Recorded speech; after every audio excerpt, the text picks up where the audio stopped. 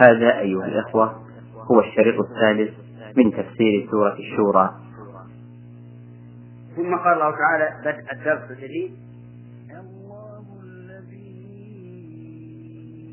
أنزل الكتاب بالحق والميزان وما يدريك لعل الساعة قريب. قال الله تعالى: الله الذي أنزل الكتاب بالحق والميزان. قال الكتاب القرآن، بالحق متعلق بأنزل. أولا قول المؤلف الكتاب أي القرآن فيه نظر، وهو أن الكتاب أعم من القرآن، بدليل قوله تعالى: لقد أرسلنا رسلنا بالبينات وأنزلنا معهم الكتاب بالحق والميزان. فأنت الآيات التي سقناها تطابق هذه الآية التي معنا، والمؤلف خص الكتاب بالقرآن وفيه نظر، بل الصواب أن المراد بالكتاب كل كتاب أنزله الله، فأل هنا للجنس.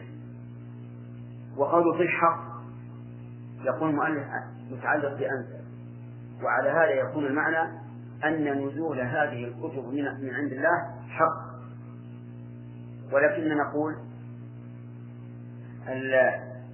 الآية أعم مما قال المؤلف، فهي نازلة بالحق، يعني أنها نزلت حقا من عند الله، وهي أيضا متصفة بالحق، بمعنى أنها جاءت بالحق. والفرق بين المعنيين ظاهر، لأنها على ما فسرنا تتضمن أن هذه الكتب حق من عند الله، وأن ما جاءت فيه هذه الكتب فهو حق. فتكون الباء هنا على كلام المؤلف تكون للتعدية، وعلى ما قلنا تكون للتعدية والمصاحبة أو الملابسة. الحق والميزان قال المؤلف العدل، وعبر عن العدل بالميزان لأنه يعرف به العدل، لأنه يعرف به العدل. وما يدريك أي ما يعلمك أيها المخاطب لعل الساعة قريب، أي إتيانها قريب.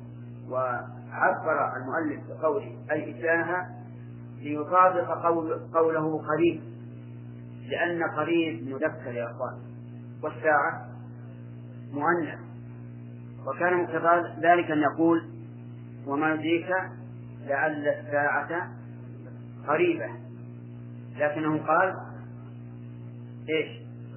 قريب. احتاج المؤلف أن يؤول هذا إلى قول إتيانه حتى يكون مذكرا ويكون قريب مطابقا له.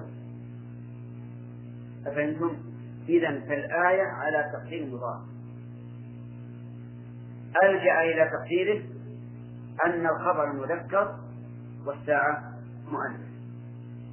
وقال بعض العلماء إن قريب صفة يستوي فيها المذكر والمؤنث كقتيل وجريح، وقال إن هذا له نظائر في القرآن، منها قوله تعالى وما يدريك لعل الساعة تكون قريبا ولا قريبا. ومنها قوله تعالى إن رحمة الله قريب ولا قريب من المحسنين. قال فلما اضطرد تذكيرها في مواضع عدة وجب أن يقال إن قريب يعني هذا اللفظ يستوي فيه المذكر والمؤنث. وبناء على هذا لا نحتاج إلى تقديم، لأن الأصل في الكلام عدم التقديم. نعم قريب. وصدق الله عز وجل، الساعة مهما طال الزمن فهي قريبة، لا من حيث الساعة العمومية ولا من حيث الساعة الخصوصية. الساعة الخصوصية ساعة كل إنسان بحسب، ساعة كل واحد منا قريبة أو بعيدة؟ نجيب يا جماعة قريبة لو نبلغ آلاف السنين، لأن ما مضى من سنين كأن لا شيء. الآن مضى أمس القريب كأنه لم يكن، ويوم ولادته كأنه أمس. إذن الساعة قريب باعتبار كل إنسان بنفسه، وكذلك الساعة الكبرى هي قريبة أيضا، كما قال عز وجل كأنهم يوم يرونها لم يلبثوا إلا عشية أو ضحاها وما أدريك لعل الساعة قريب. ولذلك من العبارات هنا كل آت قريب وكل ماض بعيد. قال المؤلف ولعل معلق للفعل عن العمل وما بعده سد مسد مفعولين. كلام أعجمي ولا عربي. وما ندري تنصب ثلاثة مفاعيل. المفعول الأول موجود وهو قوله وما ندري. المفعول الثاني والثالث تنصبه لكنه علقت عن العمل بالإتيان بلعل، لأن لعل موجبة لتعليق أفعال القلوب عن العمل، فتسد مسد المفعولين. الآن فين لعل معلق للفعل عن العمل؟ وين لعل الساعة قريب. وأين الفعل المعلق؟ ندري. وما بعده أي ما بعد لعل سد مسد المفعولين. أين الذي بعد لعل؟ الساعة قريب. فيكون هنا لعل علقتها عن عمل أي أبطلت عملها لفظا دون محل. والمعلقات كثيرة ذكرها ابن مالك رحمه الله في الألفية فليرجع إليها. نعم.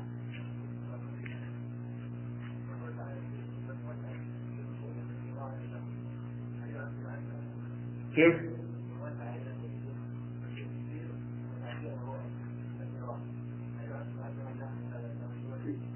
هل يؤذن؟ آثما. نعم. لا هذا غلط، هذا من الغلط العظيم. الرجوع إلى الكتب التي تعبر الرؤيا غلط، لأن الرؤيا تختلف باختلاف الرأي واختلاف المرئي الذي رؤيت فيه إلى آخر. من الناس مثلا من يرى أنه يؤذن فنفسر له العذاب لأنه سيحج يقول وأذن الناس بالحج. ومن الناس من يرى هذه الرؤيا ونقول إنه سارق، فأذن مؤذن بينهم إنكم لسارقون على حسب الحال. وإذا رأى نعم إيش؟ إذن لا يجوز أن نرجع إلى كتب التعبير حتى ننظر لكل قضية بعينها. ثم إن عبر الرؤيا في الواقع ليس سببه العلم. قد يكون إنسان من أعلم الناس ولا يعرف الرؤيا، وقد يكون من عوام الناس ويعبرها وتقع كما عبر. إذن لا يعتمد على هذه الكتب، لكن إن كان فيها قواعد عامة أنا لم أراجعها من قبل، إن كان فيها قواعد عامة يستعين بها الإنسان هذا يمكن نرجع له.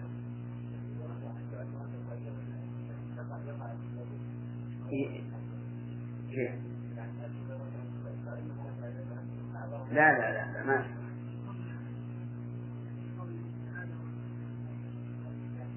نعم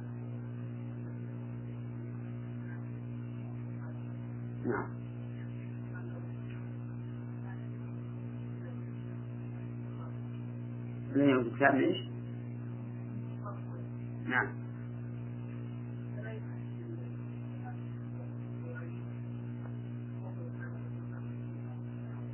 لا حتى قريش يقول لهم رسول هذا، يعني معناه أنه يقول لقريش هذا الكلام أني لست ببدع من الرسل ولا قائم على الرسل ولا سائل عليهم. نعم. إن كنتم للرؤيا تعبرون ولا تعبرون؟ نعم. ها؟ لا، يعني باطلة أشد البطلان. والله أعلم. أعوذ بالله من الشيطان الرجيم.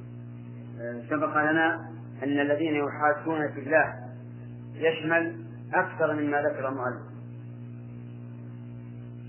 المؤلف يقول في دين الله، وذكرنا أنه أشمل من مقال.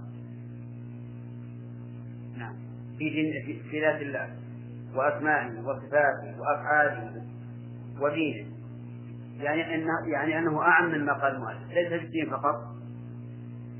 طيب، قوله حجة داحضة محمود، إعرابها حجة مبتدأ داحضة خبر، والجملة المبتدأ الأول. بارك الله فيك. قوله عند ربهم، ما هو فائدة هذا القيد؟ سامح تمام، يعني أنها عند الله داحضة على كل حال. أما في الدنيا فقد يكون المحاج من أهل الدين يكون ضعيف الحجة فلا يدحض حجة هذا المخطئ. قوله عليهم غضب يلا صالح، من الله ومن أوليائه. طيب أحسن. لماذا قال الله عز وجل في الفاتحة صراط الذين أنعمت عليهم غير المغضوب عليهم، ولم يقل غير الذين غضبت عليهم؟ جاهزة. أحسن. والنعمة من الله خاصة كلام، لم يقل صراط المنعم عليهم غير المغضوب، ولم يقل الذين أنعمت عليهم غير الذين غضبت، لأن النعمة من الله وحده، كما قال عز وجل وما بكم من نعمة فمن الله. الغضب يكون من الله ومن عباده وأوليائه. في الآية الكريمة إثبات الغضب لله عز وجل.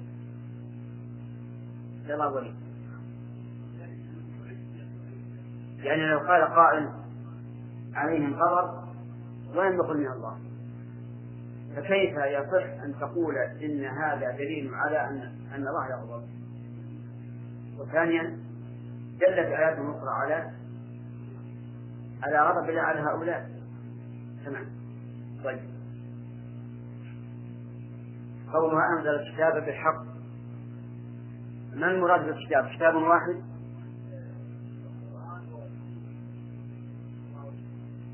يعني إذن المراد بالكتاب إيش؟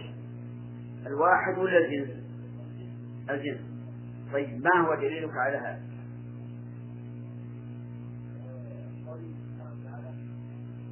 قوله ولا قوله؟ انت لديك سبعيون كثيرون. نعم.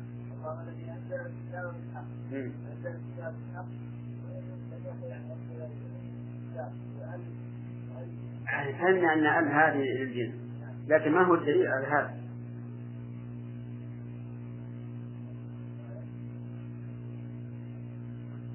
نعم، يدل لذلك قوله تعالى لقد أرسلنا رسلنا بالبينات وأنزلنا معهم الكتاب والميزان. طيب تمام. هذه قاعدة مفيدة جدا. إذا احتمل النقص معنيين على السواء ولا منافاة بينهما وجب أن يحمل عليهما جميعا، لأن الله جل وعلا يعلم ماذا يحتمله كلامه، وكذلك الرسول صلى الله عليه وعلى آله وسلم. وهذه قاعدة نافعة لطالب العلم. أما إذا تنافيا فيطلب المرجح من دليل آخر، وأما إذا كان أحدهما أرجح أخذ به وترك الآخر.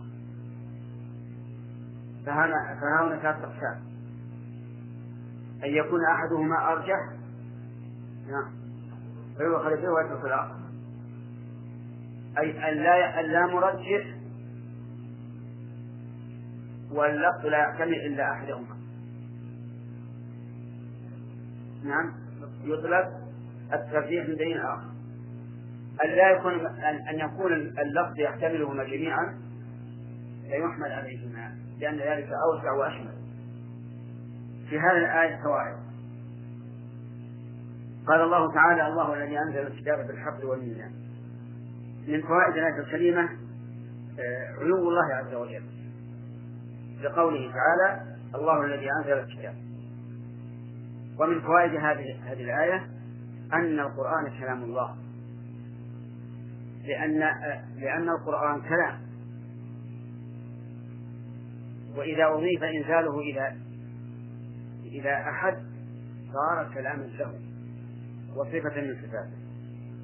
ومن فوائد الآية الكريمة أن الكتب التي أنزلها الله نازلة بحق فليس فيها باطل. الباطل في الأخبار هو الكذب، والباطل في الأحكام هو الظلم والجور والفساد. فكلام الله عز وجل ليس فيه كذب وليس فيه ظلم ولا جور ولا فساد. ومن فوائدها أيضا أنها نازلة من عند الله حقا، لقوله بالحق.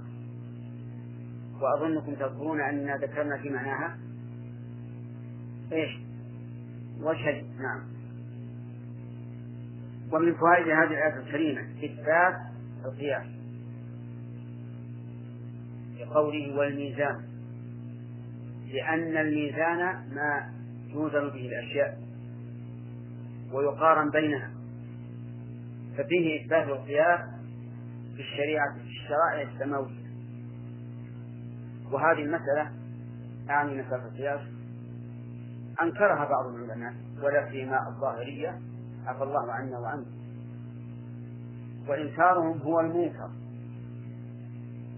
لأن القياس جاء في الكتاب والسنة. فهنا ذكر الميزان، والميزان ما توزن به الأشياء، وهذا لا يكون إلا بالقياس. واعلم أن كل مثل ضربه الله في القرآن فإنه مثبت للقياس، لأن المقصود به قياس هذه الحال على هذه الحال. إنما مثل الحياة الدنيا كما نزله من السماء اختلط به نبات الأرض إلى آخر. عندنا هنا مشبه ومشبه به، والتشبيه يقتضي الموازنة، وإلحاق المشبه بالمشبه به، وهذا تماما هو القياس. وهذه صورة قاعدة: كل مثل في القرآن فإنه يتضمن إيش؟ إثبات القياس. طيب، وقال الله تعالى: أوليس الذي خلق السماوات والأرض بقادر على يخلق مثلهم؟ هذا في قياس أولوية ولا مماثلة؟ أولوية. ورسول الله صلى الله عليه وسلم ذكر القياس في عدة أحاديث، منها أنه شبه قضاء الحج عن الميت بقضاء الدين، ومنها أن رجلا جاء إليه وقال: يا رسول الله، إن امرأتي ولدت غلاما أسود، وهو والمرأة أبيضان. فقال له النبي صلى الله عليه وعلى آله وسلم: هل لك من إبل؟ قال: نعم. قال: ألوانها؟ قال: حمر. قال: هل فيها من أورق؟ قال: نعم. قال: أنى لها ذلك؟ ما الذي جاء بالأورق؟ قال: يا رسول الله، لعله نزعه أبي. قال: فولدك هذا، أو قال: فابنك هذا لعله نزعه أبي. فإثبات القياس لا بد منه، ولا يمكن أن تتوسع الشريعة إلا بالقياس، لأن أكثر الحوادث لم يوجد بعينه في النصوص، لكن وجدت قواعد وأصول ترجع إليه هذه الحوادث في حكمها. ومن فوائد هذه الآية الكريمة الإشارة إلى قرب الساعة، لقوله: وما يدريك لعل الساعة قريب. وسبق في التفسير أن هل المراد بالساعة الساعة العظمى الكبرى أو الساعة الصغرى وهي موت كل إنسان، وقلنا أن المراد المعنيان كلاهما. طيب، ومن فوائد هذه الآية الكريمة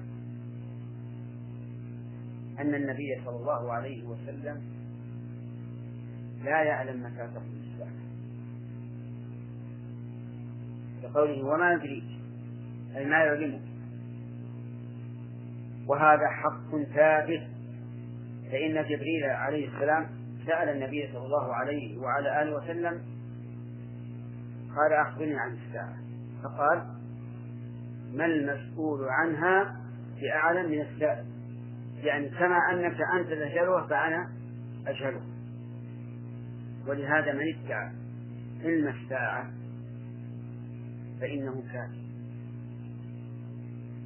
كذب لقول الله تعالى لا يجليها لوقتها إلا هو. ومن فوائد هذه الآية الكريمة إثبات علو الله عز وجل، لقوله أنزل الكتاب، والمراد بالكتاب هنا كلامه عز وجل الذي أوحاه إلى رسله.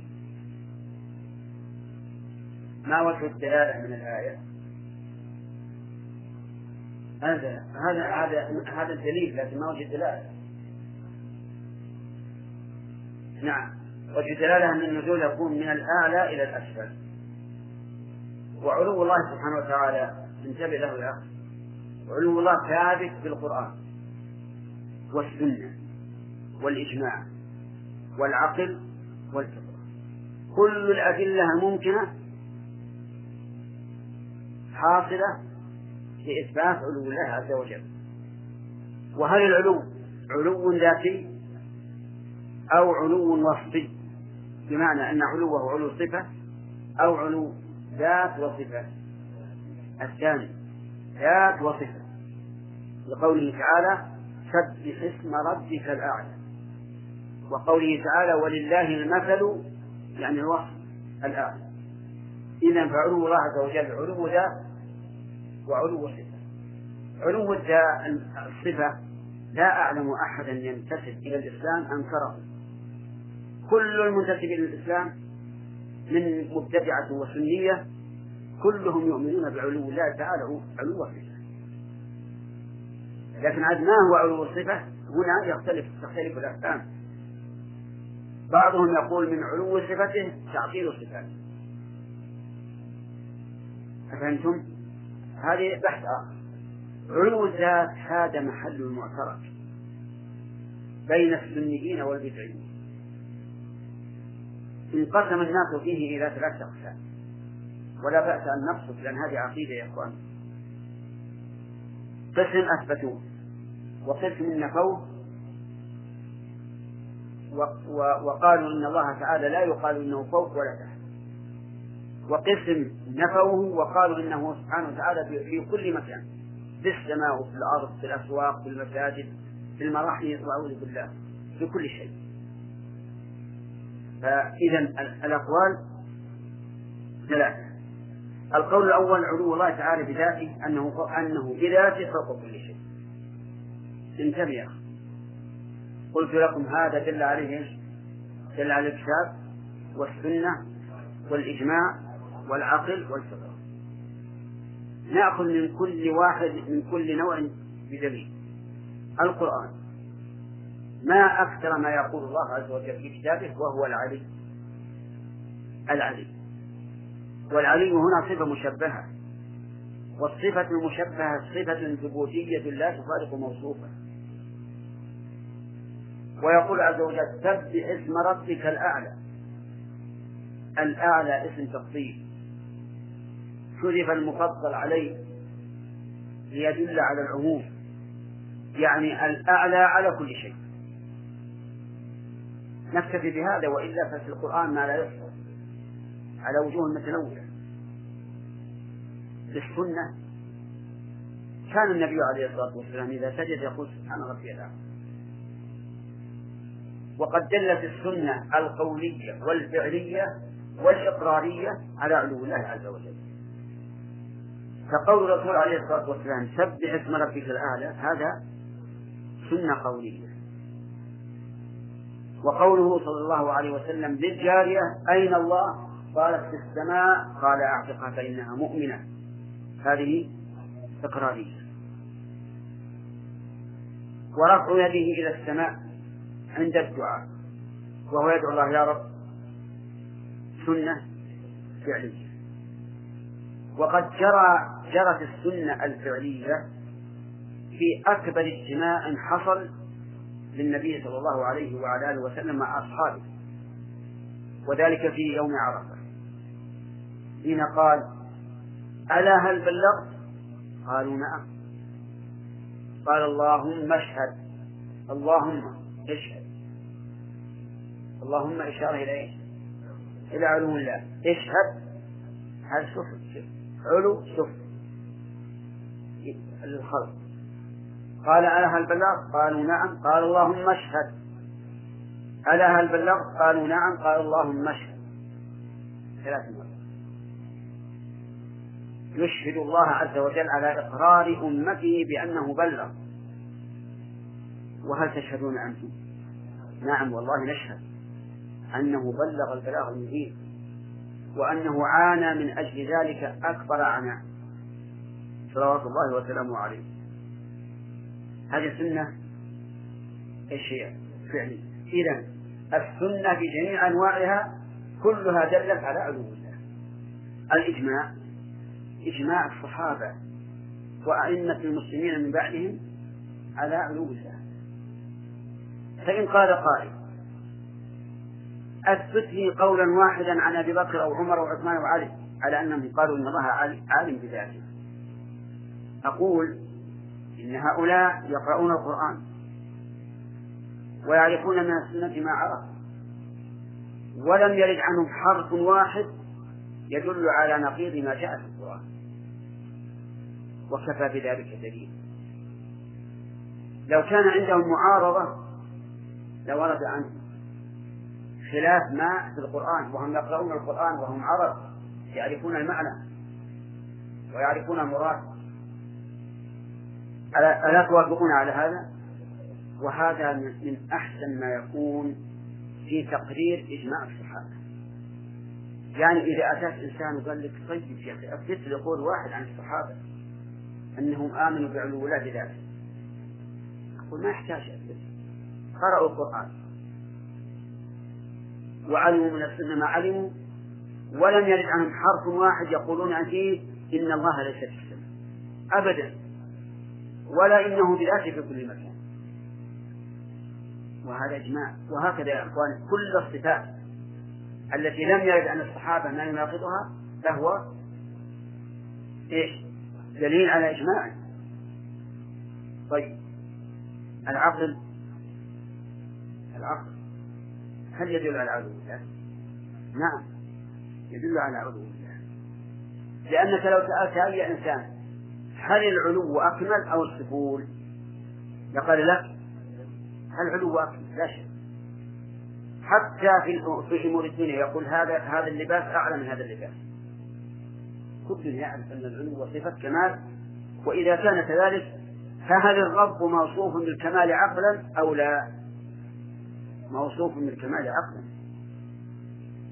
ولهذا قال إبراهيم لأبيه محتج عليه بدليل العقل يا أبت لما تعبد إيش ما لا يسمع ولا يبصر ولا يغني عنك شيئا. هذا ما يحدث، هذا استدلال عقلي. أيضا نحن نقول العلو باتفاق العقلاء صفة كمال، والسفول باتفاق العقلاء صفة نقص. فحينئذ ثبت لله العلو الذاتي عقلا. بقينا بالفطرة، الفطرة لا تسأل. اسأل عجوزا تدور بالرحى تطحن الطحين، اسألها وين الله، وهي ما درت لا العقيدة الوسطية ولا الصحوية ولا غيره. اسألها وين ربك، وش تبي تقول؟ حال كل هذا يقول في السماء ولا تتوقف لحظة، لأن هذا أمر مفروض عليه الخلق. ويقال إن أبا المعالي الجويني عفى الله عنه وعنه وهو إمام الحرمين كان يتكلم عن الاستواء. ومعروف أن الأشاعرة وهو من أئمة الأشاعرة عفى الله عنه وعنه معلوم أنهم ينكرون استواء الله على العرش، يقولون استوى على العرش يعني استولى عليه، ما في علو، استولى عليه. وأحدثهم أنا في مجلس عن مجلس جمعني بعوام، مجلس هذه قهوة، تكلم أحد الطلبة في نفس المجلس قال يعني إن أهل التأويل يعني أهل التحريف يقولون إن ربكم الله الذي خلق السماوات والأرض في 6 أيام ثم استوى على العرش، يقولون ثم استوى على العرش ثم استولى عليه. فقال العام جمال يحمل على الجمال يسافر من بلد إلى آخر، دعا عليه بدعوة معروفة عندنا في العامية، نعم، يقولون غربله الله، غربله الله يعني عاقبه. العرش من هو اللي قبل هذا؟ العرش من هو اللي قبل هذا؟ سبحان الله، فطرة. يعني خلق ثم استوى، خلق إذن ثم استولى، وقبل من هو له؟ إذن الفطرة تدل عليه. المهم يقولون إن ابن معاذ الجويني تكلم عن الاستواء وقال إن الله تعالى كان ولم يكن عرش ولا مخلوق، وهو الآن على ما كان عليه. إذا صار كان ولا عرش وهو الآن على ما كان عليه، يعني ليس على العرش. فقال له أبو العلاء الهمدان يا شيخ دعنا من ذكر العرش، دعنا من ذكر العرش، يعني نبحث تحت آخر، أخبرنا عن هذه الفطرة. ما قال عارف قط يا الله إلا وجد من قلبه ضرورة بطلب العلو. صح، كل إنسان يقول يا الله يسأل وين يروح قلبه، يمين ولا يسار ولا فوق، فوق. فجعل يلطم على رأسه حيرني الهمدان عجز يجيب. من هذه مسألة فطرية، مسألة فطرية. كل إنسان مفطور لولا أن الشياطين اشترته على إيش؟ شيء وينام على علو الله تعالى بذاته فوق كل شيء. فإذا علو الله سبحانه وتعالى دل عليه الكتاب والسنة والإجماع والعقل والفطرة. الطائفة الثانية هو القول الثاني في هذه المسألة أن الله تعالى لا يوصف بالعلو إطلاقا. لماذا يوصف؟ قال في كل مكان، في كل مكان. ثم شبهوا بقوله تعالى وهو معكم أينما كنتم.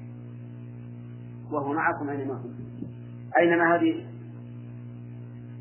ظرف مكان، أي في أي مكان كنتم فالله معكم. قال الله معك في كل مكان. إذا كنت في المسجد أين يكون الله؟ نعم في المسجد. الآخر في المرحاض، واحد في المرحاض، أين يكون الله؟ على يلزمه أن يقول هذا، وإلا فليرجع. في المرحاض كم من إله الآن؟ كم من إله؟ 2.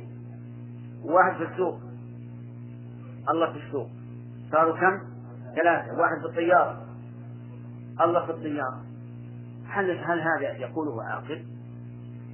يلزم من هذا القول أولا وصف الله بما لا يليق، أن يكون الله في المراحيض والحمامات والأماكن القذرة والعالية والسافلة.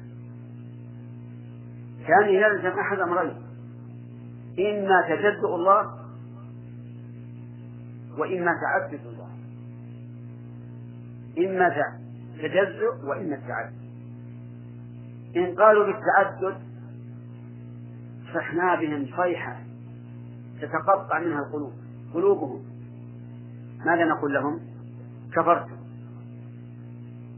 وصرتم أعظم من النصارى الذين قالوا إن الله ثالث 3 وأنتم تقولون ملايين الملايين. وإن قالوا يتجزأ قلنا الآن أبطلتم قولكم. إذا كان يتجزأ وكان مثل جزء منه مع فلان وجزء مع فلان ما صار مع فلان، وهو يقول وهو معكم ولم يكن جزءا منه معكم، فأنتم الآن خذلتم والحمد لله.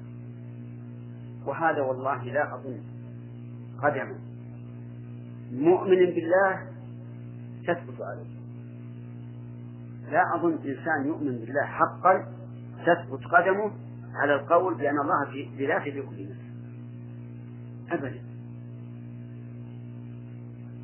أما ما لبسوا به وشبهوا به من قوله هو معكم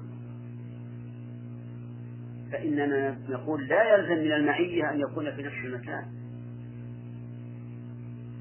ولهذا العرب تقول بلغتها القمر معنا ومكانه في السماء، وهم يقولون معنا. العرب تقول المرأة مع زوجها، يعني في عصمته ولو كان هو في أقصى المشرق ولا في أقصى المغرب. أليس كذلك؟ القائد يوجه جنده إلى المعركة في الميدان ويقول اذهبوا واصلوا بسم الله وأنا معكم وهو في مكان. فالمعية مدلولها واسع لا تستلزم الاختلاط لا في المكان ولا في الذات. أفهمتم؟ إذن الحمد لله هذا القول باطل. القول بأنه بذاته في كل مكان هذا باطل. بقينا القول الثالث ما هو؟ يقول لا تصف الله أنه معك ولا أنه فوق ولا تحت ولا متصل ولا منفصل ولا مباين ولا منحرف. لا تصف الله بعلو ولا نزول ولا يمين ولا يسار ولا متصل بالخلق ولا مباين. أين يكون؟ أين يكون يا أخوان؟ عدم. ولهذا قال بعض أهل العلم لو قيل لنا صفوا العدم ما وجدنا أدق من هذا الوصف. فهمتم؟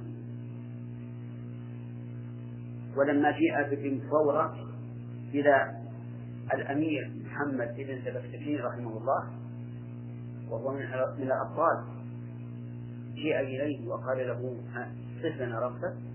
قال الرب عز وجل ليس بداخل العالم ولا خارج العالم ولا يمين ولا يسار ولا متصل ولا منفصل. قال له وصفت ربك بالعدل، ولو أردت أن تصفه بالعدل ما وجدت أحسن من هذا الوصف. وصدق رحمه الله. أين الله على هذا الزعم؟ إيش؟ غير موجود، معدوم. فالحمد لله نسأل الله يميتنا وإياكم على ملة الإسلام وطريق الذين أنعم الله عليهم. القول الذي لا يرتاب عاقل في صحته ولا يمكن أن يؤمن الإنسان بسواه إلا من استجاب الشياطين هو أن الله سبحانه وتعالى عالم بذاته عالم بصفاته، ولا يمكن أن تستقر قدم مؤمن بالله واليوم الآخر إلا على هذا القول. تمام؟ نعم يا محمود. نعم. أي نعم. لا لا لا هذا غلط عظيم. أنا رأيت بعض الناس الذين ينقصهم الدراية وهو العلم. إذا رأى إنسان يعني يظنه من منكر العلوم أول ما يسلم السلام عليكم وعليكم السلام كيف أصبح؟ أين الله؟ كيف؟ هل الرسول عليه الصلاة والسلام يبدأ الناس بقولها أين الله؟ هذا من الغلط أبدا. إذا أبسط له القول نعم ولا تناقش أيضا إلا إذا فتح الباب. هو مسلم والأصل في الإسلام السلامة، لا تناقش إلا إذا فتح الباب أو إذا رأيت المسألة يعني صدره متسعا وهو نفسه يستطعم منك فحينئذ ابدأ. فإحسان الدعوة والحكمة في الدعوة أمر مهم. فالرسول عليه الصلاة والسلام ما قال لهذه المرأة الجارية أين الله إلا لسبب يقتضيه بالنسبة لهذه المرأة.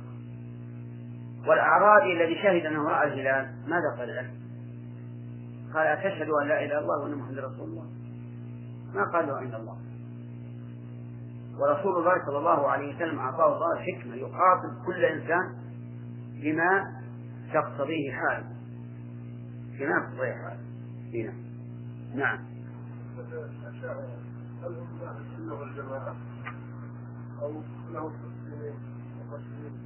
بارك الله فيك. أولا، من هم أهل السنة والجماعة؟ أهل السنة والجماعة الذين اجتمعوا على السنة وأخذوا بها. والإنسان قد يكون من أهل السنة والجماعة في شيء دون آخر، كما أن الإنسان يكون فيه خصال كفر وخصال إيمان، كذلك يكون فيه سنة وبدعة. فالأشعرية، وأعني بذلك المذهب، الأشعرية كمذهب ليس على مذهب السنة، بمخالفة إياهم في كثير من الأشياء الأصولية المهمة، كمسألة الصفات ومسألة الإيمان باليوم الآخر فيه مخالفات كثيرة، ومسألة الإيمان وأعمال العبد وغير ذلك. لكن رجلا من الناس نعرف صدقه وإخلاصه في دين الله ومدافعته عنه ذهب إلى قول من أقوال الأشعرية، لا نقول إنه أشعري، بل نقول هو من أهل السنة،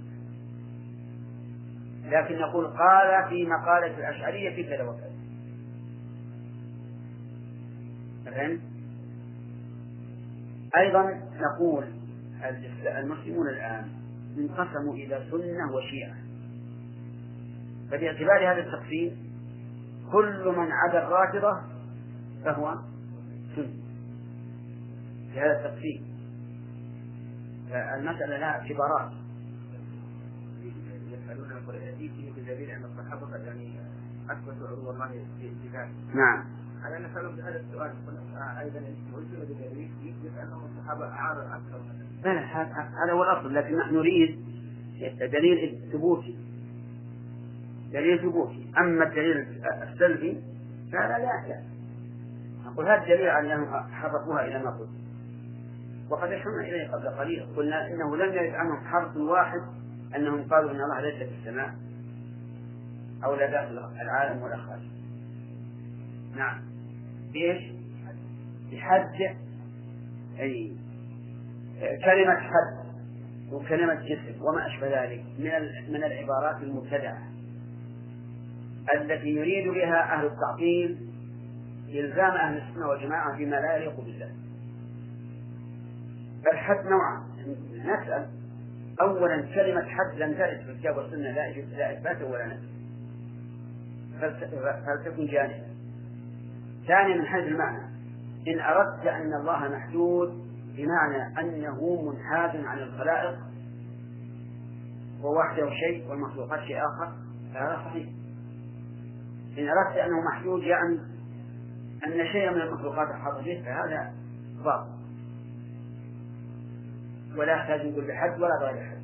حتى أن بعض العلماء أنكر أن يقول القائل استوى على العرش بذاته، كما تقول بذاته، ما يحتاج يقول بذاته يا جماعة. هل يحتاج؟ إذا قال استوى على العرش يعني هو نفسه، ما حاجة نقول بذاته. لكن بعض السلف اضطر إلى كلمة بذاته دفعا للبدع، يقول ينزل إلى السماء الدنيا بذاته، نحتاج إلى بذاته. ليش؟ لأن الله أضاف الفعل لنفسه، ينزل إلى السماء، ما يحتاج نقول بذاته. معروف من كلمة ينزل أنه هو الذي ينزل، لكن احتاجوا أن يقولوا بذاته ردا على المبتدعة الذين قالوا ينزل الله أي أمره، أي أمر، فقابلوا أمره بذاته، وكلمة بذاته صحيحة والتعبير دل عليها، وكلمة أمره باطلة. انتبهوا أن السلف رحمهم الله أحيانا يعبرون بأشياء يضطرون إلى التعبير بها لكنها لا تخالف الحق، وإن كان الأولى تركها لأن الصحابة تركوها، لكن الصحابة هل ظهرت عندهم هذه البدع؟ ما ظهرت. ولهذا يقول استوى على الأرض ينزل إلى السماء يأتي للفصل بين العباد، ولا يقولون بذاته لأنه لم يكن عندهم من يقول إنه يأتي أمره أو ينزل أمره أو ما أشبه ذلك. فكلمة بذاته تحقيق للمعنى، ويضطر الإنسان إليها ليش؟ دفعا لقول أهل البدع. ما هو لأن المعنى لا يتم إلا بها، المعنى يتم بدونها. كل فعل أضافه الله نفسه فالمراد نفسه. خلق السماوات تقول بذاته عجيب، لا، خلق السماوات هو نفسه. ينزل إلى السماء ما يحتاج يقول بذاته، مدام ينزل أي هو أي نفس الله. يأتي للقضاء أي هو، وهل المجرد. لكن السلف رحمه الله يضطرون إلى قول لا يخالف المراد دفعا لباطل الشدع والبدع. مثلا قال الله تعالى وهو معكم أينما كنتم. ألا تعلمون أنه لم يشتهر عن السلف إلا قولهم هو معهم بعلم، ومعهم بعلم. قالوا هذا كما قال عبد الله بن مبارك، نقول هو معهم بعلم ولا نقول كما يقول هؤلاء هو في الأرض. فقصدهم معه بعلمه يعني ردا لإيش؟ لمن قالوا إنه معهم بذاته، يعني في المكان هم فيه. لكن لو رجعنا إلى مدلول الآية بقطع النظر عن الرد على أهل البدع قلنا وهو معهم كما أضاف الله خلق إلى نفسه فهو معهم أي نفسه. لكن هل يلزم من المعية أن يكون في الأرض؟ لا يلزم، بل هو بالنسبة لله تعالى ممتنع غاية الامتناع. انتبهوا لهذا، مع أنه معنا بعلم وسمعه وبصره وسلطانه وتدبيره وكل ما تقتضيه معاني الربوبية. لكن هناك ظروف تلجئ الإنسان إلى قوله إلى شيء زائد عن النص لتوضيح النص والرد على من حرفه. أرأيتم الآن ولو طولنا عليكم شوي، أرأيتم التسلسل مثلا. التسلسل أصول الخلاف فيه ثلاثة: المنع في المستقبل والماضي، الجواز في المستقبل والماضي، الجواز في المستقبل والمنع في الماضي. تعرفون التسلسل؟ نعم. طيب هو صحيح ما تعرفونه لأن الواقع أنه محدث أيضا، هذا من المحدثات. هل الله عز وجل لم يزل ولا يزال فعالا، أو كان في الأول معطل عن الفعل ثم فعل؟ هذا واحد. وهل لا يزال فعالا، أو سيأتي اليوم الذي تنتهي فيه الخلائق ويفنى كل شيء؟ هذا اثنين. أو إن الله تعالى لم يزل في الماضي ولا يزال في المستقبل فعالا. الثالث هو الحق الذي لا شك فيه، أنه لم يزل ولا يزال فعالا، لكن فعله تابع للمشيئة، إن شاء فعل وإن شاء لم يفعل. وهذا القول وهو جواز التسلسل في الماضي والمستقبل هو المتعين. الجنة مخلدة باقية أبدا ولا لا؟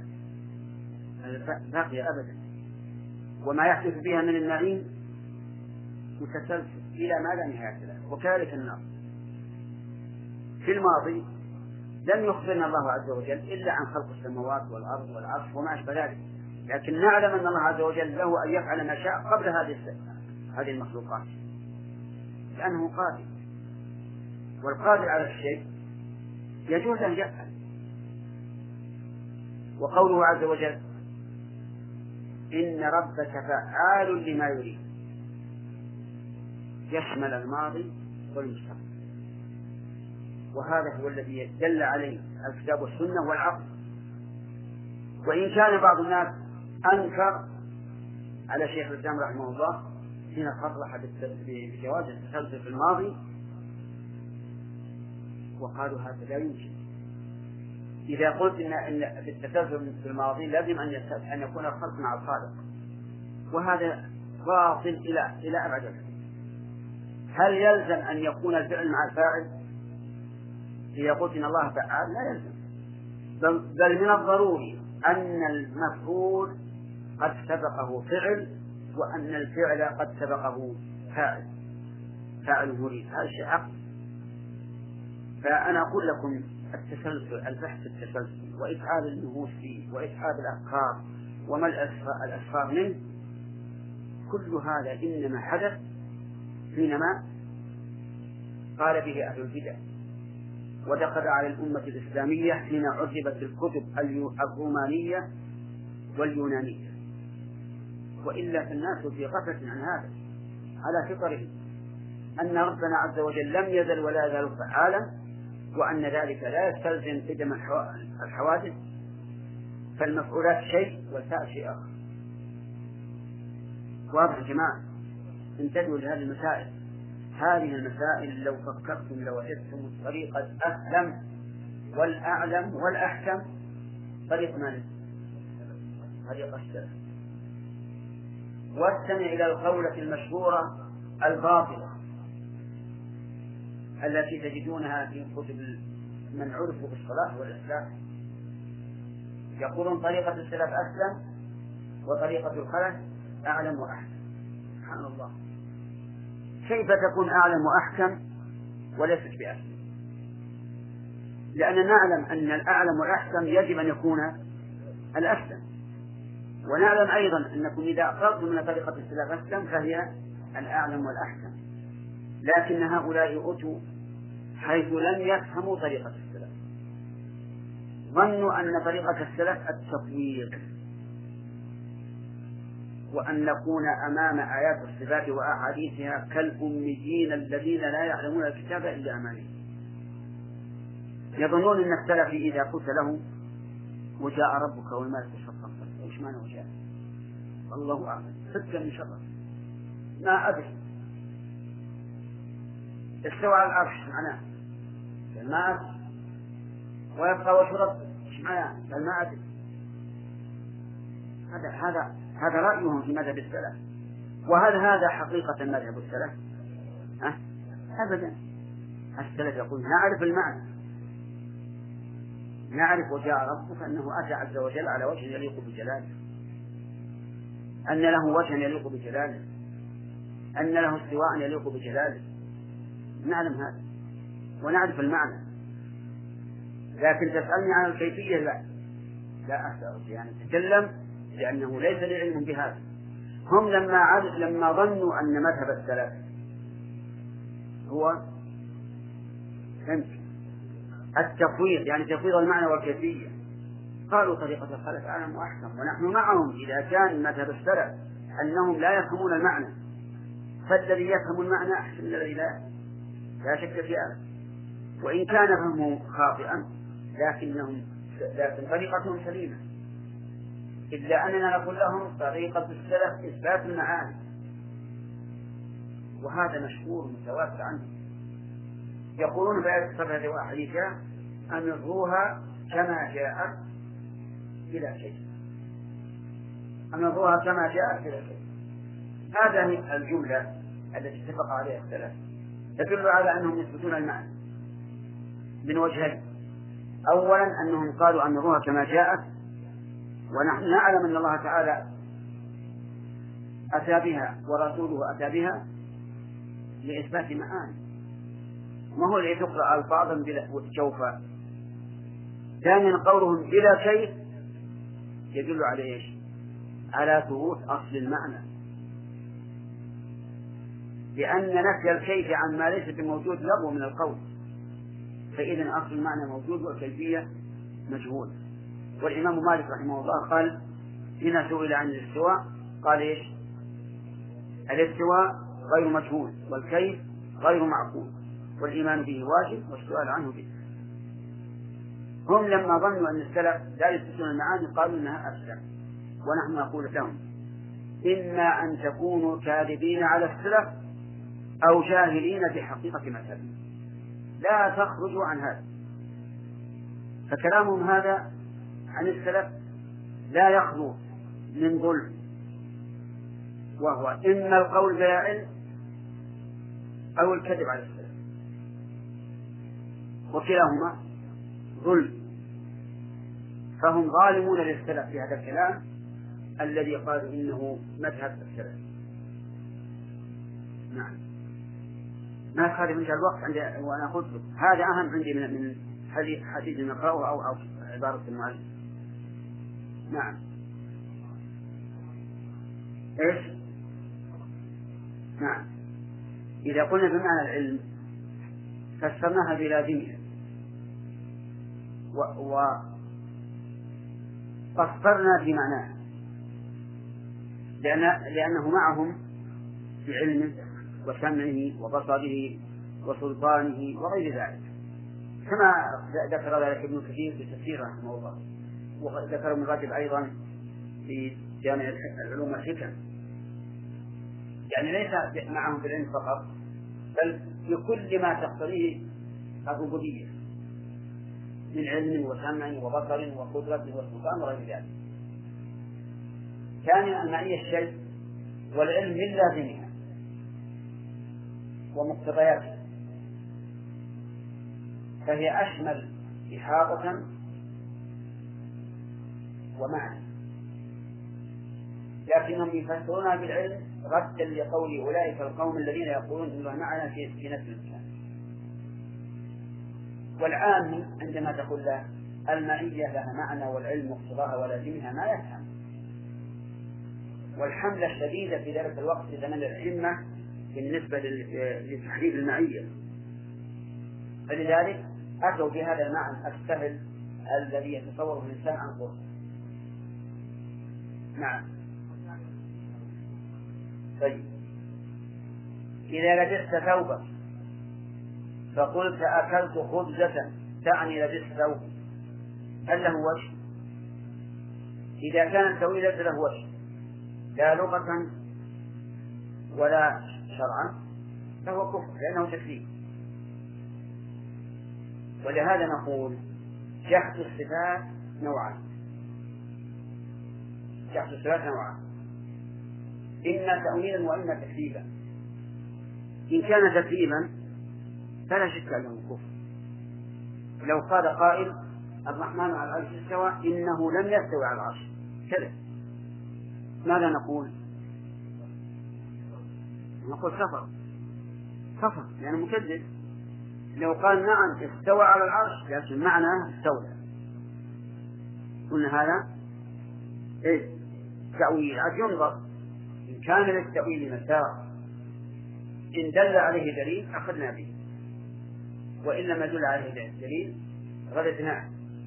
لكن إن كان له مسار لم يكفر، وإن لم يكن له مسار فإنه يكفر.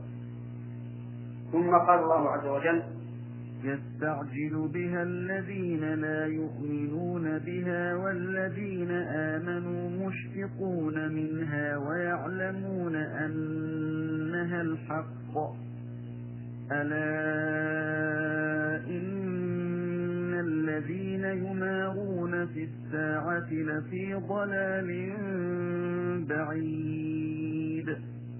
يستعجل بها الذين لا يؤمنون بها، يقولون متى تأتي ظنا منهم أنها غير آتية. يستعجل بها أي يستعجلونها، أين هي؟ متى تكون؟ ليس ذلك حرصا عليها ولا رغبة فيما يكون فيها من الخير، ولكنه استبقاء لها وإنكار لها. وين الساعة تقولون؟ كما قال عز وجل وإذا تتلى عليهم آياتنا بينات ما كان حجتهم إلا أن قالوا إيش؟ ائتوا بآبائنا إن كنتم صادقين. وهم بهذا ملبسون مشبهون، لأنه لم يقل لهم إنهم يأتون في الدنيا، يأتون يوم القيامة. فالرسل لم تقل إن آباءكم سيأتون وأنتم أحياء، لأنه من مات لا يبعث إلا يوم القيامة، ثم إنكم بعد ذلك لميتون ثم إنكم يوم القيامة تبعثون. اللهم إلا أن تكون آية من آيات الرسل كما جرى العيسى. يستعجل بها الذين لا يؤمنون بها. أما الذين آمنوا فاسمع ماذا يقول عنهم والذين آمنوا مشفقون خائفون منها ويعلمون أنها الحق. الذين آمنوا مشفقون، والإشفاق أشد الخوف، وتفسير المؤلف له بالخوف تقريب وليس على وجه التحديد، لأن الإشفاق خوف وزيادة، مشفقون منها خائفون منها لأنهم يعلمون أنها الحق وأنها ستقوم وستكون الأهوال العظام، ستكون الجبال كالعن النفوش، وتشق الأرض. وكل ما ذكر في الكتاب والسنة مما يكون في الآخرة فإن الذين آمنوا مؤمنون به مشفقون منه. قال الله تعالى: ألا إن الذين يمارون يجادلون في الساعة لفي ضلال بعيد. ألا عرفها يا أخي، ألا تستحيه يعني ألا تستحيه. الفائدة منها التنبيه، الفائدة منها التنبيه والتحقيق والعناية، ولهذا تأتي بعدها غالبا إن، وإن للتوكيد، مثل قوله تعالى: ألا إن أولياء الله لا خوف عليهم ولا هم يحزنون.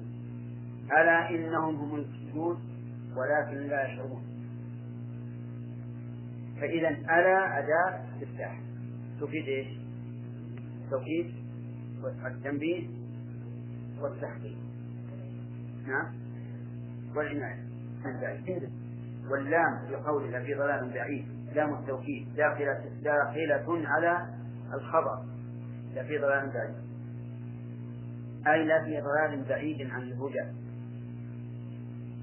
لأن الضلال قد يكون قريبا ويهتدي الإنسان عن قرب، وقد يكون بعيدا فلا يهتدي والعياذ بالله إلا بعد الله والحسين. من فوائد هذه الآية الكريمة أن منكر الساعة يستعجلونها، يقولون متى، والمراد بقوله المتى الإنكار، كما قال عز وجل: وإذا تتلى عليهم آياتنا بينات ما كان حجتهم إلا أن قالوا ائتوا بآبائنا إن كنتم صادقين. ومن فوائد الآية الكريمة أن المؤمن الساعة خائف منها، لقوله: والذين آمنوا مشفقون منها، ولكنهم مشفقون منها يعني خائفين خوفا يحملهم على العمل لها، لا خوف ذعر فقط، بل خوف يحملهم على العمل لها، وهذا هو خوف النافع. أما مجرد الذعر فلا يكفي. ومن فوائد هذه الآية الكريمة الإشارة إلى ترجيح جانب الخوف، لأن الله تعالى امتدح الذين يخافون من الساعة، وهذه المسألة اختلف فيها أرباب السلوك والمعارف أيما أفضل، أن يغلب الإنسان جانب الخوف أو جانب الرجاء. فقال الإمام أحمد رحمه الله: ينبغي أن يكون خوفه ورجاؤه واحدا، فأيهما غلب هلك صاحبه.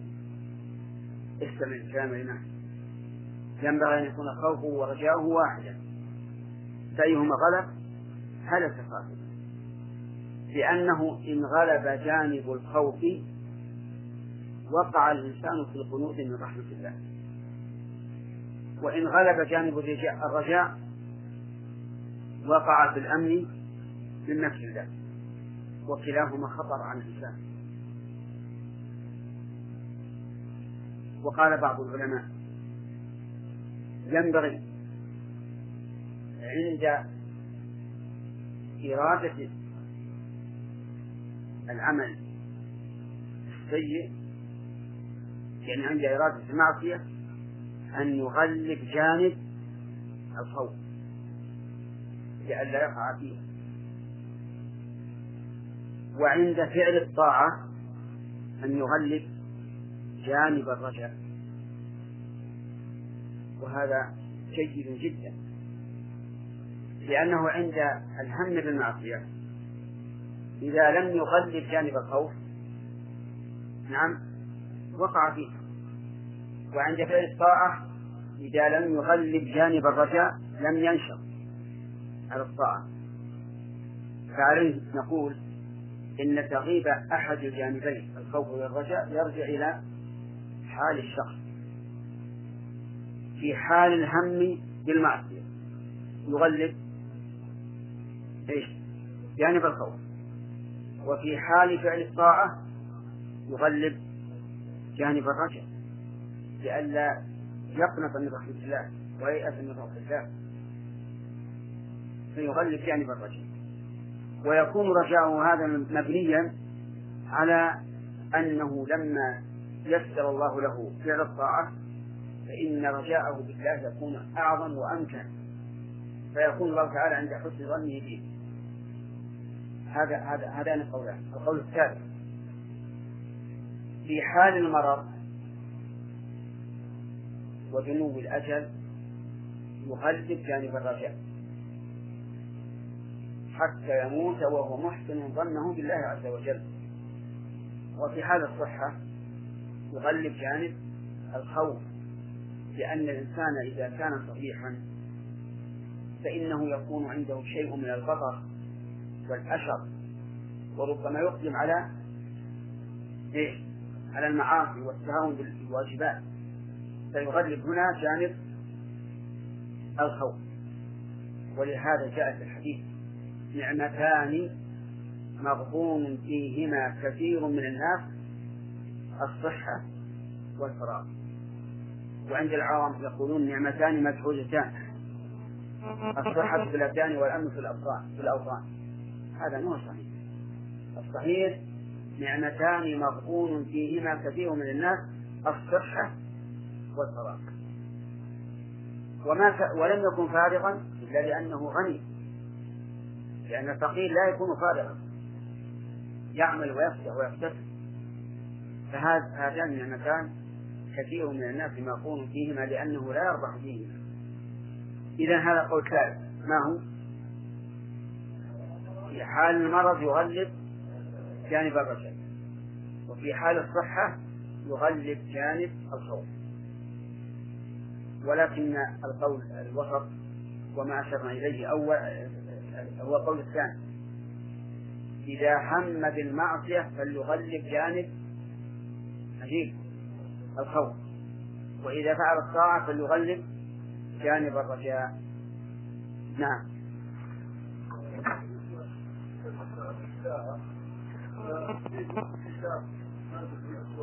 نعم.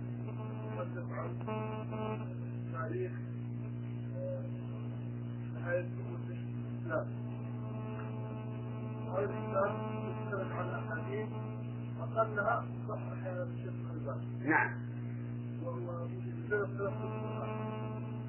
على نفس الصورة قلنا كلها خرجت الذي بقي منها هذه تسمى أحداث تقع بعد خروج بعض العلماء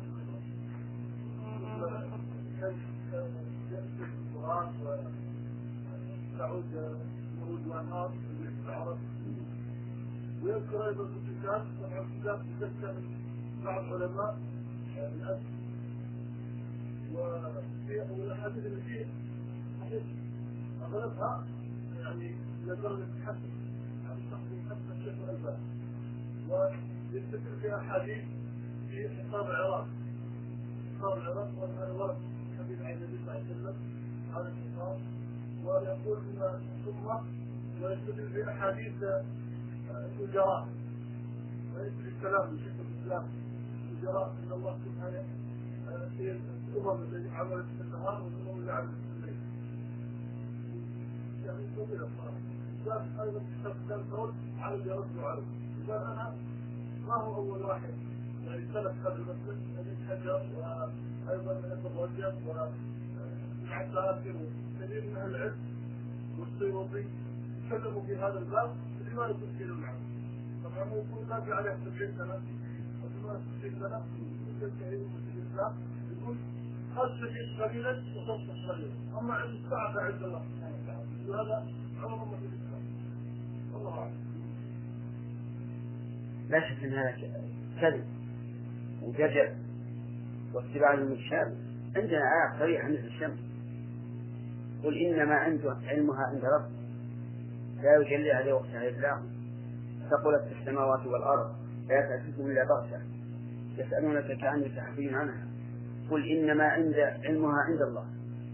فطرة كيف يجي واحد يقول أنا أعلم؟ أما عمر الأمة الإسلامية بمعنى أن الإسلام يزول بعد هذه المدة، فهذا قد يقول قائل إنه ممكن وقد يقول إنه غير ممكن العلم به، لأن قيام الساعة يكون على شرار الخلق حتى لا يقال الله الله، لكن هذا ما عندنا علم، فكل هذا باطل، كل هذا يجب أن يكذب وينكر. وأما الأحاديث التي يستدل بها فينظر أولا في سندها وصحتها، وليس كل ما صححه فلان أو فلان يكون صحيحا. البخاري رحمه الله قد يذكر على تعليق هو يجزم بصحتها، كما قالوا إنه إذا ذكر تعليقا مجزوما به فهو صحيح عنده، ومع ذلك هي ضعيفة. إمام محدثين. وثانيا إذا تم النظر في صحتها وصار صحيحة ينظر في دلالتها، فلا يمكن أن تدل الأحاديث الصحيحة عن النبي صلى الله عليه وسلم بخلاف ما جاء في القرآن وبخلاف ما هو صريح وقول رسول السنة وقول الرسول صلى الله عليه وسلم أتاكم يعلمكم دينكم، يدل على أن من ديننا أن نؤمن بأنه لا علم لأحد بقيام الساعة. ثم قال الله تعالى الله لطيف بعباده يرزق من يشاء وهو القوي العزيز. الله لطيف بعباده، الله لطيف بعباده لا يخفى أنها مبتدأ وخبر. ومعنى اللطيف هو الذي يلطف بالعبد فيقدر له من التيسير ما لا يخطر له على بال. قال ابن القيم رحمه الله في النونية وهو اللطيف بعبده ولعبده، لطيف به يرفق به ويسر الأمر، لطيف لعبده يقدر له من الأمور الخارجية ما يكون فيه اللطف، كما قال عز وجل إن ربي لطيف لما يشاء. إذن اللطافة تعتبر عن كناية عن تيسير الأمر وتسهيل الأمر لمن شاء من عباده، لكن هنا يقول في عباده برهم وفاجرهم، حتى الفاجر الله لطيف به، نعم لطيف به للمعنى العام، ولهذا ينزل عليه المطر وينبت لهم النبات ويدفع عنهم الشرور إلى آخر.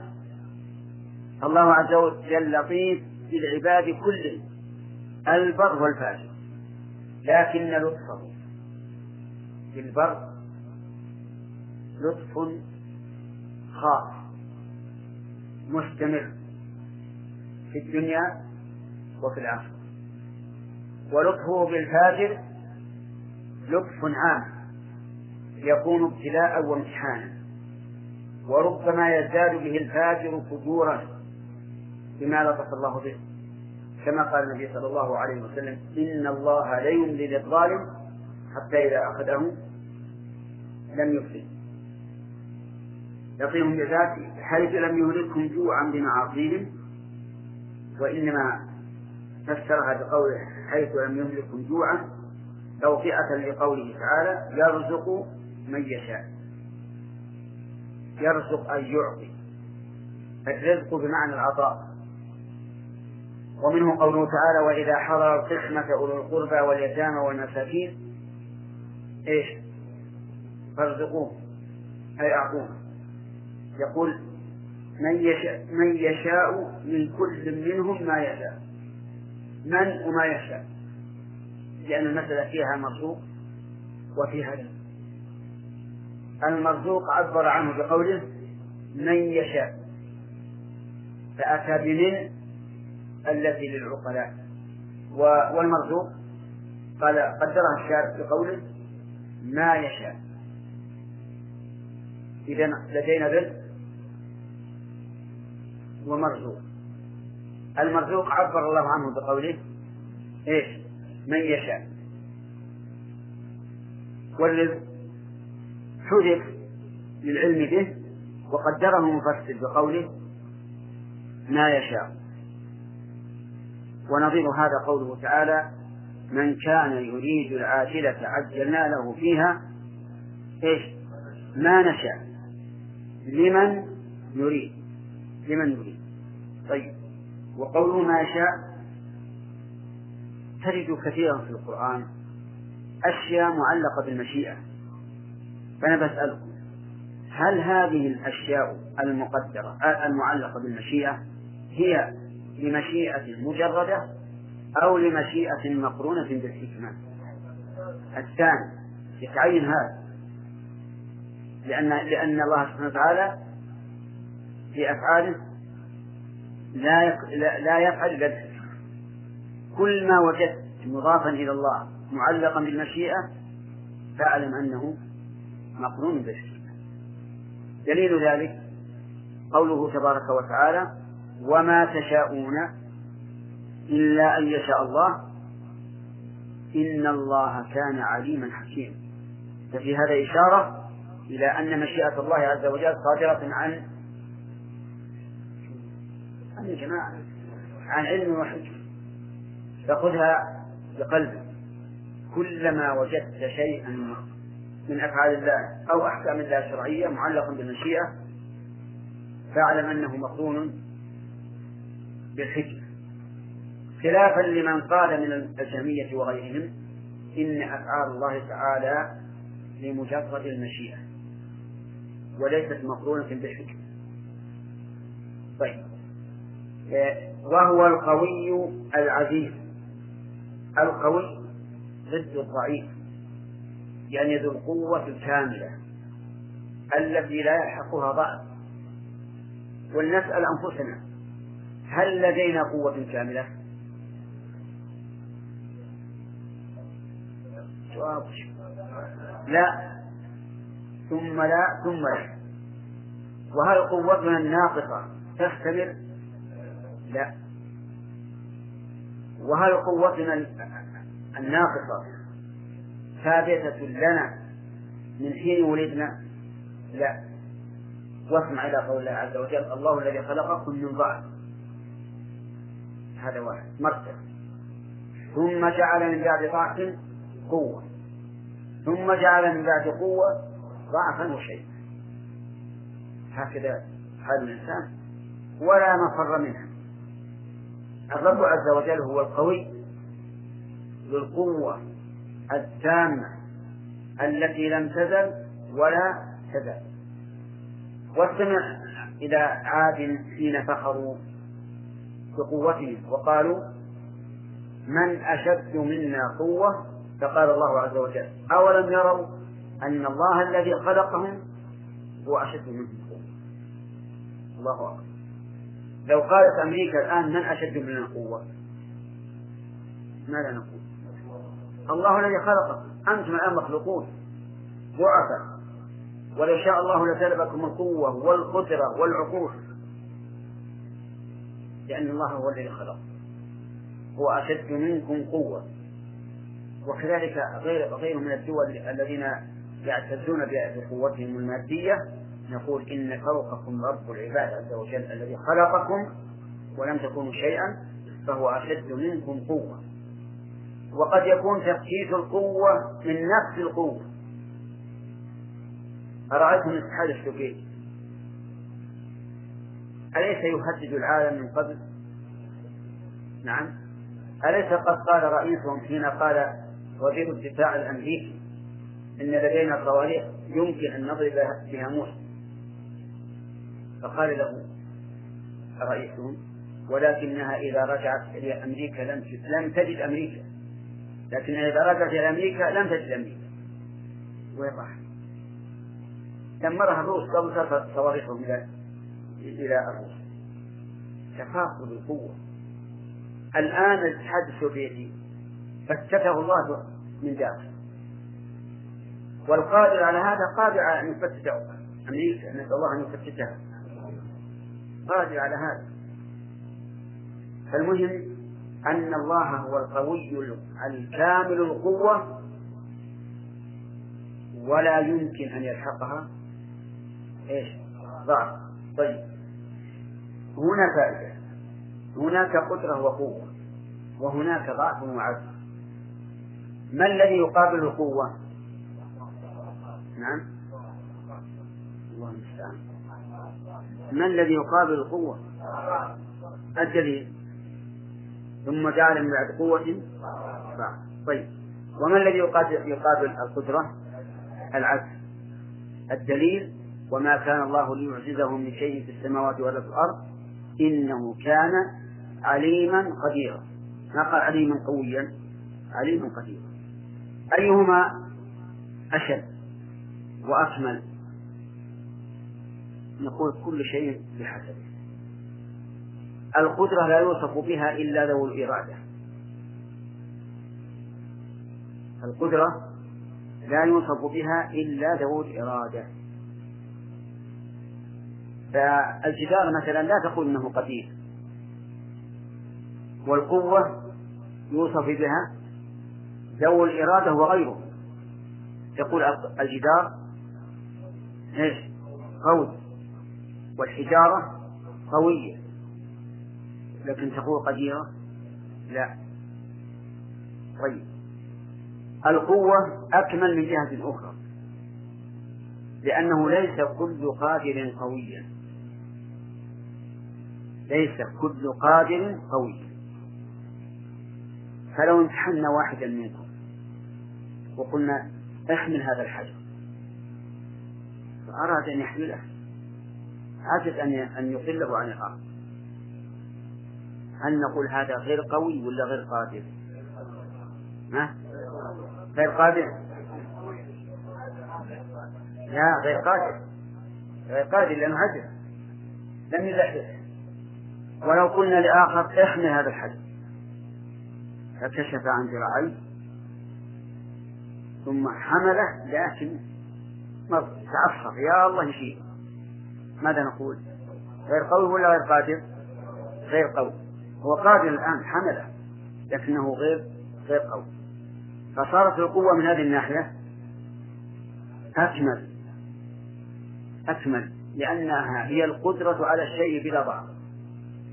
هنا يقول عز وجل: وهو القوي العزيز يعني الغالب على أمره. وقد قسم العلماء رحمهم الله العزة إلى 3 أقسام. قسموا عزة الله إلى 3 أقسام: عزة القدر، وعزة القهر، وعزة الامتناع. 3. بارك الله فيك. عزة القدر يعني أن قدره عظيم لا نظير له، ومنه قول العرب: هذا عزيز، يعني نادر الوجود. هذا عزة القدر. عزة القهر يعني الغلبة، وهذا أكثر ما ترد في هذا المعنى. فالعزيز بمعنى الغالب. ومنه قوله تعالى: ولله العزة ولرسوله وللمؤمنين، ردا على قول المنافقين: لئن رجعنا إلى المدينة ليخرجن الأعز منها الأذل. أفهمتم؟ طيب. 3. عزة الامتناع، يعني أنه يمتنع عليه السوء عز وجل، ويمتنع عليه النقص. يحاول المسلمون أن يصفوه بالنقص، ولكنه يمتنع عليه. ومنه قولهم: هذه أرض عجاز.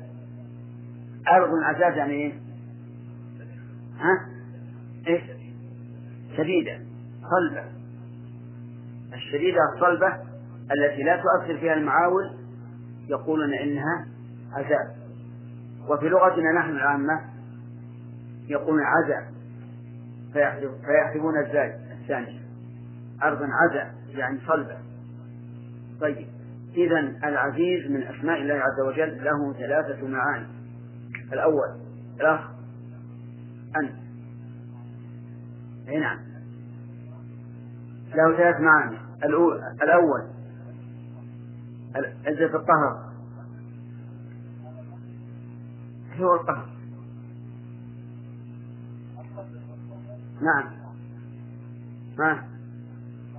نعم، بارك الله.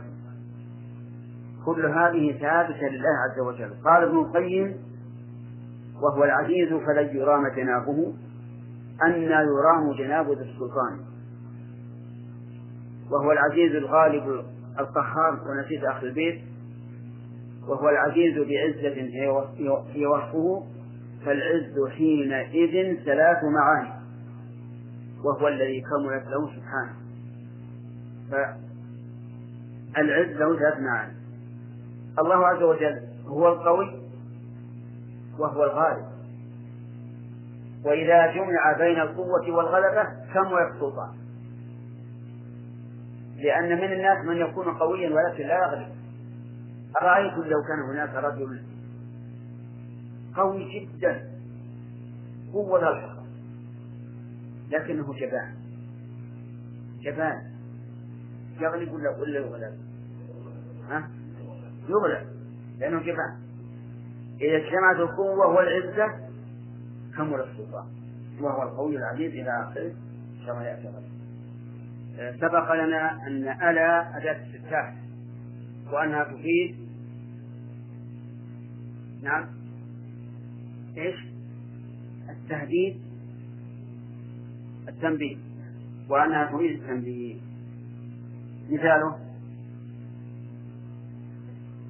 مثال ألا الاستفتاحية التي تفيد التوكيد والتنبيه. نعم، ألا إن أولياء الله لا خوف عليهم ولا هم يحزنون. طيب، والآيات التي معنا: ألا إن الذين يمرون في الساعة لفي ضلال بعيد. قال الله تبارك وتعالى: الله يرزق من يشاء. ما معنى يرزق؟ يعطي. وقوله من يشاء فيه إثبات المشيئة، ولكن هل مشيئة الله عز وجل مجرد مشيئة أو أنها مشيئة مقرونة بشيء آخر؟ الحكمة. نعم، إذ لا يشاء شيئا إلا والحكمة تقتضي إيجادا أو إعداما. ما هو الدليل على أن مشيئة الله مقرونة بالحكمة؟ نعم، قول الله تعالى: وما تشاءون إلا أن يشاء الله إن الله كان عليما حكيما. يعني فلا يشاء إلا من حكمة تقتضي إيجادا أو إعداما. اللهم نسأل الله تعالى أن يطلع وإياكم برحمته، وأن يوفقنا وإياكم لما يحب ويرضى.